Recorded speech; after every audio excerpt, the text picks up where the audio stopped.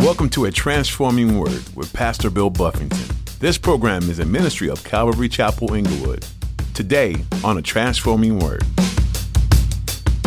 Today, if you pull somebody inside and say, look, what you're doing is wrong. The word says this. God punished this person for doing what you're doing. Some people will look at that and say, man, you're judging me. Stop judging me, brother. Other people would say, man, thank you. Thank you for holding me accountable. And thank you for calling me on that. How people respond is up to them. Nehemiah is a faithful leader in that he confronts him. And he doesn't confront him with his feelings. He confronts him with God's word, what God's truth says, because that's what they're going to be accountable to ultimately is, what did God say? In our walk with Jesus, it's easy to have moments of judgment towards others. Whether it's a non-believer or even someone who loves the Lord, it's easy to fall into the trap of always finding a way to criticize others. In today's message, Pastor Bill wants you to know that you don't need to worry about judging others. There's a distinct difference between holding fellow believers accountable versus criticizing them for the mistakes they make. Be a beacon of God's truth through humility and love for those around you. Now, here's Pastor Bill in the book of Nehemiah, chapter 13, as he continues his message, Things That Hinder Lasting Change.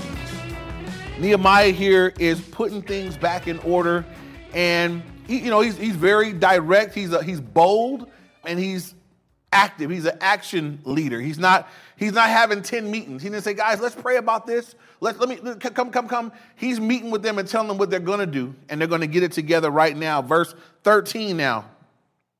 He says, and I appointed as treasurers over the storehouse, the priest, and Zadok the scribe, and of the Levites, Pedaiah, and next to them was Hanan, the son of Zakur, the son of Mattaniah, for they were considered faithful, and their task was to distribute to their brethren. And so something that leaders need to do as well is raise up other faithful people. Nehemiah found some men. Obviously, the men that had been doing it weren't faithful. So he found some men that were faithful, and he put them in charge. This reminds me of what Paul told Timothy in 2 Timothy chapter 2, verses 1 and 2. He told Timothy, you therefore, my son, be strong in the grace that is in Christ Jesus, and the things that you have heard from me among many witnesses, commit these to faithful men who will be able to teach others also. It says, Timothy, have an eye for other faithful men who, when you share it with them, they're going to be able to share it with others also.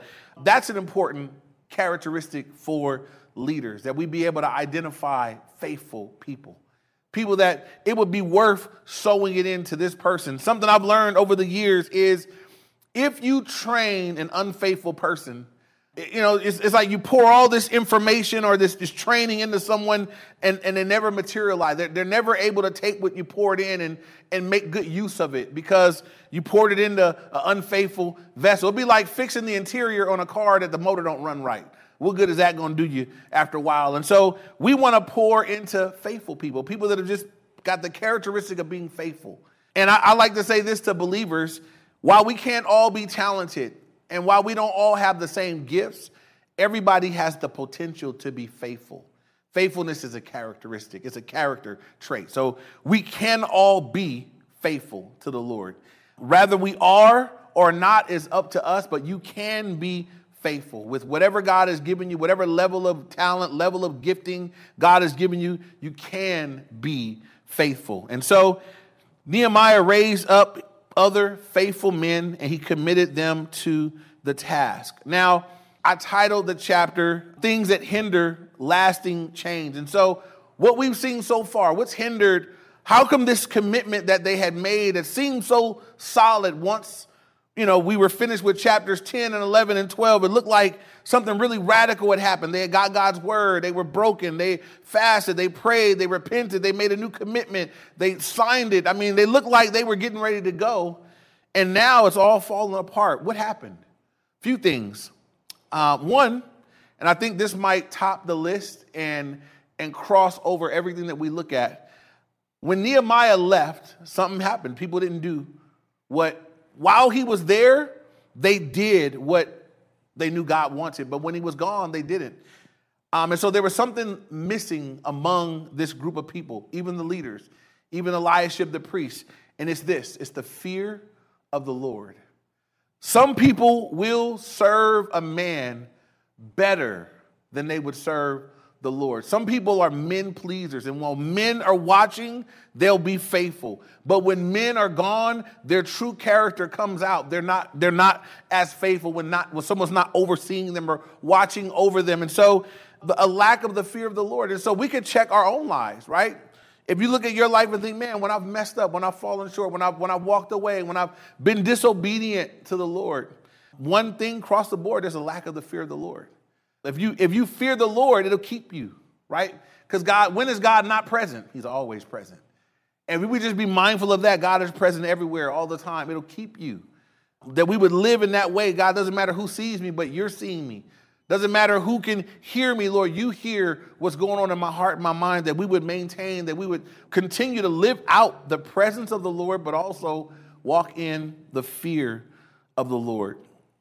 And so I believe that that's overriding all of this. Why have things gone into such disarray? How did they let the Levites get back into the field to go to work? They don't fear God. Obviously, they did this in front of the Lord. They had the law. Now they were accountable to the word. It wasn't like before where there was some ignorance. Now we know what God wants, and we are sinning anyway. We don't fear the Lord. And that's a scary place to be, because two things can happen. If you don't walk in the fear of the Lord, God can spank you until you do fear him again. Or you can walk in that state on you. Some people will walk with no fear of God until they die and go to hell. And then their fear is there's nothing they can do about the fear and terror that they will have then. And so we want to know the Lord. It's not a terror, but there should be a fear, a reverence, a heart that says, God, I don't want to grieve you after all you've done for me. I want to obey you. And so we want to be mindful of the Lord. So he found faithful men and tasked them now with collecting the tithe and making sure the Levites are taken care of. Now in verse 14, it's the first time Nehemiah says this. 3 times in this chapter, he says, remember me. Once in this chapter, he's going to say, Lord, remember them. But this is the first of 3 times he says, remember me. In verse 14, he says, remember me, O my God, concerning this, and do not wipe out my good deeds that I have done for the house of my God and for its services. And this is what Nehemiah is saying. God, I know that things have fallen apart. Just remember me for what I did do. I did my part to set it in order, and it all went messed up. And he says, remember me. Here's the cool thing. God will remember him, right? And God will remember you too, whatever service you put forth. Maybe you serve God in some capacity, and it looks like it's not working. Sometimes when you're pastoring people, you're teaching the word, and you got some people that are taking it in and lives are being changed. And it's like, yes, all that you hope to see. And you could have somebody else in the same church services, listening to the same Bible studies, who is running amok, turning up, going the wrong way. And some pastors feel like, man, is it me, Lord? Did I do something wrong? Nehemiah says, nah, Lord, just remember me for what I did do. Right? I did what I did. They did what they did. Remember me for what I did. Here's the cool thing, you guys. Every one of us can be concerned with that before the Lord. God, just remember me for what I did. Because when you stand before God, when I stand before God, when we come before the bema seat of Christ, we'll give an account for what we did. Not for how people responded. Not for how faithful people were with what we gave them. Just did we do what God equipped us, empowered us, and called us to do. That's all that'll matter when we stand before our King one day. And so he says, Lord, remember me for all the work that I've done for your house and for your services. Now in verse 15, continuing on, it says, in those days I saw people in Judah treading wine presses on the Sabbath and bringing in sheaves and loading donkeys with wine, grapes, figs, and all kinds of burdens which they bought into Jerusalem on the Sabbath day. And I warned them about the day on which they were selling provisions. Now, here he's warning, Nehemiah is warning the people. I want you to know right now, this is not an empty warning. Right now, it's a warning. In a moment, he's going to put some teeth behind these things. But he says, hey, y'all, it's the Sabbath day. So Nehemiah comes back and look, something else is wrong.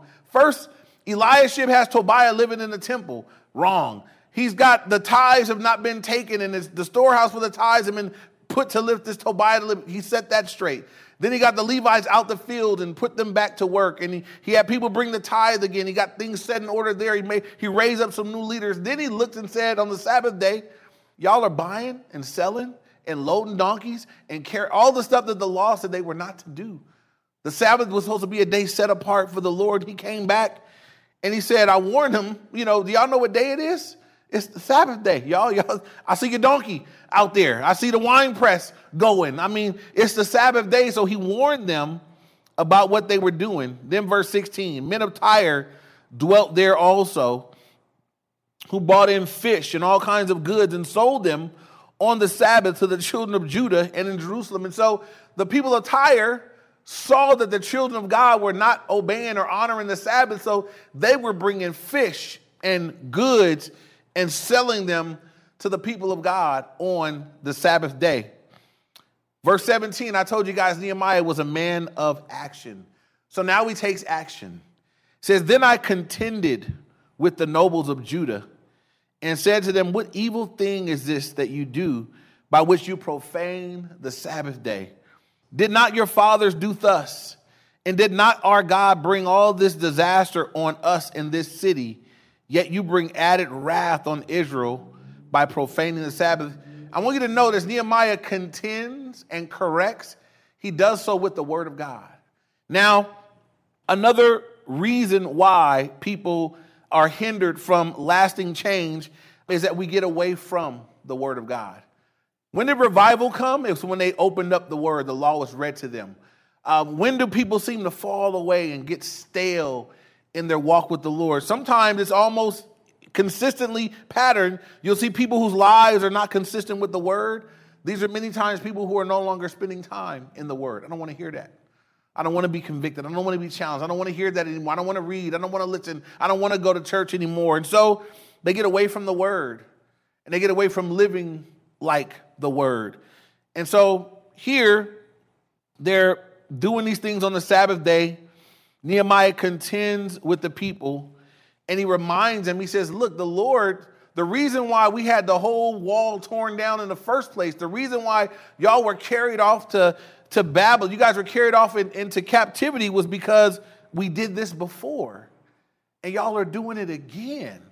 And he reminds them of their history and what the word tells them and how God has dealt with them for this same sin in the past. Now, today, if you pull somebody inside and say, look, what you're doing is wrong. The word says this. God punished this person for doing what you're doing. Some people will look at that and say, man, you're judging me.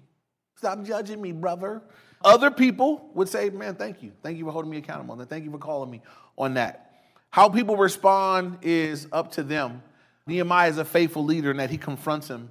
And he doesn't confront him with his feelings. He confronts him with God's word, what God's truth says, because that's what they're going to be accountable to ultimately is, what did God say? And so he reminds them and he says, look, you guys are bringing added wrath on yourselves by profaning the Sabbath in this way. Verse 19 says, so it was at the gates of Jerusalem as it began to be dark before the Sabbath that I commanded the gates to be shut and I charged that they must not be opened until after Sabbath. So Nehemiah came and said, no, I'm changing this. I'm going to put some new leaders on the gates and I'm shutting the gates. They're not going to be open for business on the Sabbath day. Then he says, I posted some of my servants at the gate so that no burdens would be brought in on the Sabbath day. Not that y'all wouldn't be tempted to buy. They're not going to be able to come in on the Sabbath day. Now the merchants and sellers of all kinds of wares lodged outside Jerusalem once or twice.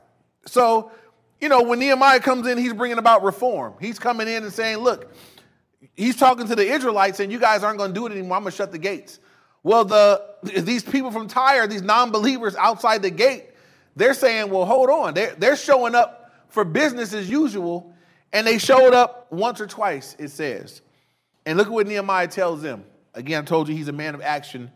He says, then I warned them and said to them, why do you spend the night around the wall? If you do so again, I will lay hands on you. Now, let me tell y'all in the Hebrew, this is not holy laying on of him. Nehemiah is not saying, I'm going to pray for y'all. I'm going to lay holy. He's saying, I'm going to punch you guys. I'm going to beat y'all down. I'm going to lay hands. I'm going to Mike Tyson you guys if I catch you outside on these walls once again. I just kind of like Nehemiah. I'm like, man, a guy like this could be a leader. I feel kind of good about it. So, that he threatened him. He said, don't be here again. Right? This is serious to me. This is God's law. Y'all are breaking it. You guys are coming in and coming to the people of God with your things. Go away with those things. If not, I'll put my hands on y'all. And so Nehemiah must not have been a chump, right? Because look what it says. From that time on, they came no more on the Sabbath day. I don't know, was Nehemiah swole? Was he yoked up? I don't know. But it says that after he told them he would lay hands on them, they didn't come back.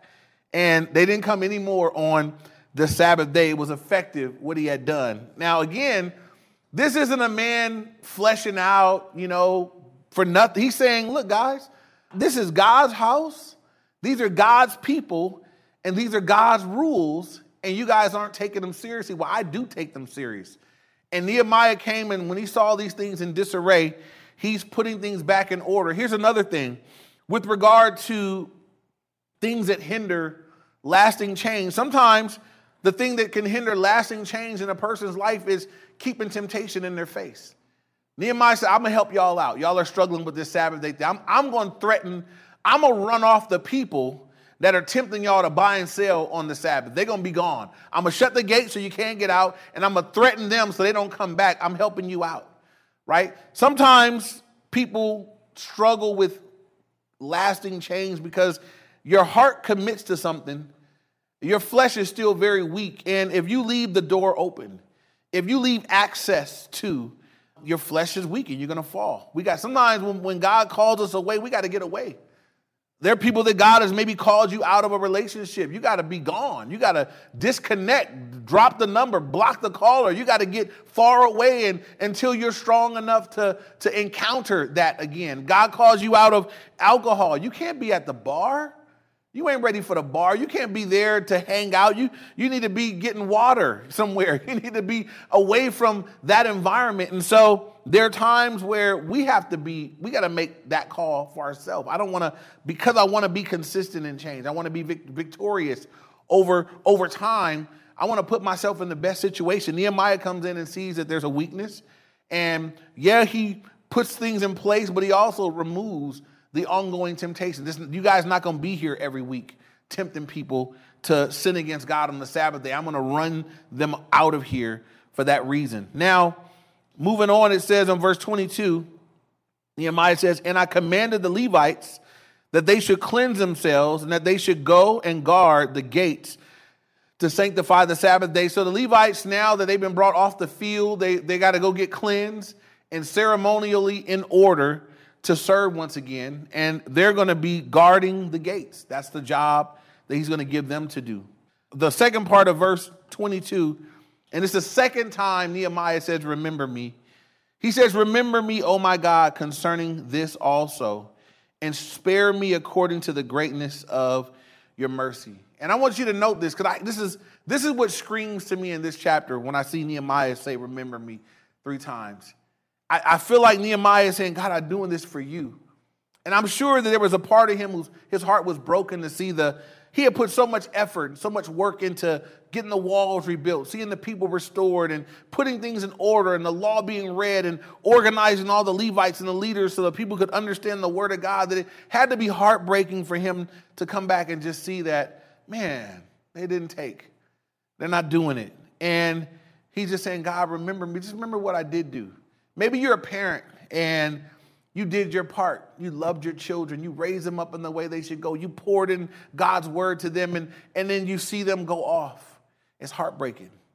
And maybe that would be the cry of some parent. Lord, remember me. I did do it. I did train them up, I like to encourage parents, the proverb that said, if you train up a child in the way he should go, when he's old, he won't depart. And I call it the boomerang program, that, you throw a boomerang out, it comes back eventually, So if you raise them up in the way they should go, and then we continue to pray, God, bring them back. Bring whatever it takes, whatever it needs to happen in their life, bring them back to you. But we want to be able to say, Lord, remember me. I did train them up. I did teach them. I did lay a solid example before them. That's what I hear the cry of Nehemiah's heart. I think he's heartbroken that the people haven't kept God's word And so he's saying, Lord, just remember me. Remember what I did, because I did it for you. And so thankfully, even though the people haven't been faithful, God is able to distinguish between Nehemiah's faithfulness and the people's unfaithfulness. And the same is true in your life. If there's some area that you serve and you're not seeing great fruit, God is able to see your faithfulness despite the response of people. If you're a faithful parent, a faithful leader, a faithful witness to a friend, a faithful whatever it is, God's able to distinguish between your faithfulness in service to him and maybe the lack of response from somebody else. He can differentiate between the two. Now, verse 23, it says, in those days I also saw Jews who had married women of Ashdod, Ammon, and Moab. And half of their children spoke the language of Ashdod and could not speak the language of Judah, but spoke according to the language of one or the other people. So, if you guys remember, they had been forbidden from intermarrying in this way. The people of God were not to marry or give their children in marriage to the pagans around them. For this reason, again, I want to clarify this every time I say it, not because it's no problem with mixing of races. The problem is believers and non-believers coming together. That's always been, and it continues to be a problem with the Lord. God said, I want believers to marry believers. And so they were defying that rule, that law. And you have believers, you had the children of God marrying women from Moab and Ammon and Ashdod. These are women that are coming from places that don't worship the true and living God. They don't worship the same God. They don't believe the same things. And so they got kids together, and the kids don't even know the language of Judah. They speak the language of Ashdod. Now, this is what happens too. Maybe you have a mixed marriage, and this can happen. If you got a believer and a non-believer, and the kids roll with the non-believing parent, you've got a kid that's your kid, and you want them to know the Lord, and you got another parent that says, we don't got to go to church. I don't necessarily believe that. I don't agree with that stuff. That's a parent. They can pour that into your own kids. It's a difficult situation to raise a kid with one believing parent and a non-believing parent. Whether you're together, some of you guys have children that you're not even with the person anymore. You got a believer and a non-believer. It's difficult. Difficult to sow in truth because your child's fallen nature is going to gravitate toward the parent that's not calling them to live up to God's standard. And so they have defied the Lord in this thing. And so Nehemiah is going to contend once again. We've seen that word a few times, but we see it again in verse 25. It says, so I contended with them. I told you he was a man of action. He takes strong action here. It says, I contended with them and I cursed them. I struck them. I struck some of them. He didn't hit all of them. He just hit some of them.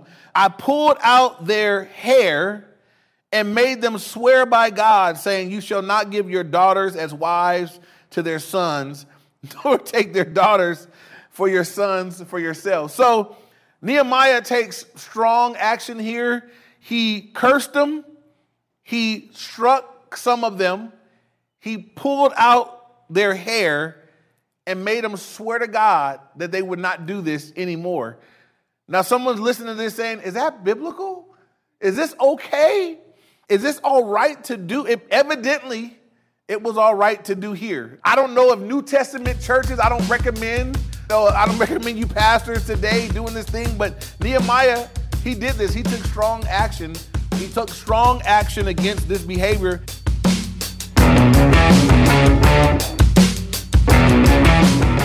We're so glad you decided to spend your time with us here today on the Transforming Word. Pastor Bill Buffington has been making his way through the book of Nehemiah. Do you ever feel like every time you step into your calling, life gets really, really hard? Nehemiah knew what it was like. Partway through the work of rebuilding the wall, the people encountered opposition, and it became necessary to defend themselves while they worked. Nehemiah 4:21 through 23 says, so we labored at the work, and half of them held the spears from the break of dawn until the stars came out. I also said to the people at that time, that every man and his servant pass the night within Jerusalem, that they may be a guard for us by night and may labor by day. So neither I, nor my brothers, nor my servants, nor men of the guard who followed me, none of us took off our clothes. Each kept his weapon at his right hand. Nehemiah faced a physical threat to the people, but you and I will face a spiritual one. A spiritual threat requires spiritual weapons, like prayer, praise, and worship. Don't forget to keep them at your right hand all the time. A Transforming Word is a ministry out of Calvary Chapel Inglewood in Inglewood, California. Are you in the area? We'd love for you to come and see us this Sunday. We meet at 9 and 11 a.m. For the rest of the information you need, head over to calvaryinglewood.org. Once again, that's calvaryinglewood.org. And if you're not in the area, be sure to catch our live stream this Sunday. Thank you, and we'll see you again on A Transforming Word.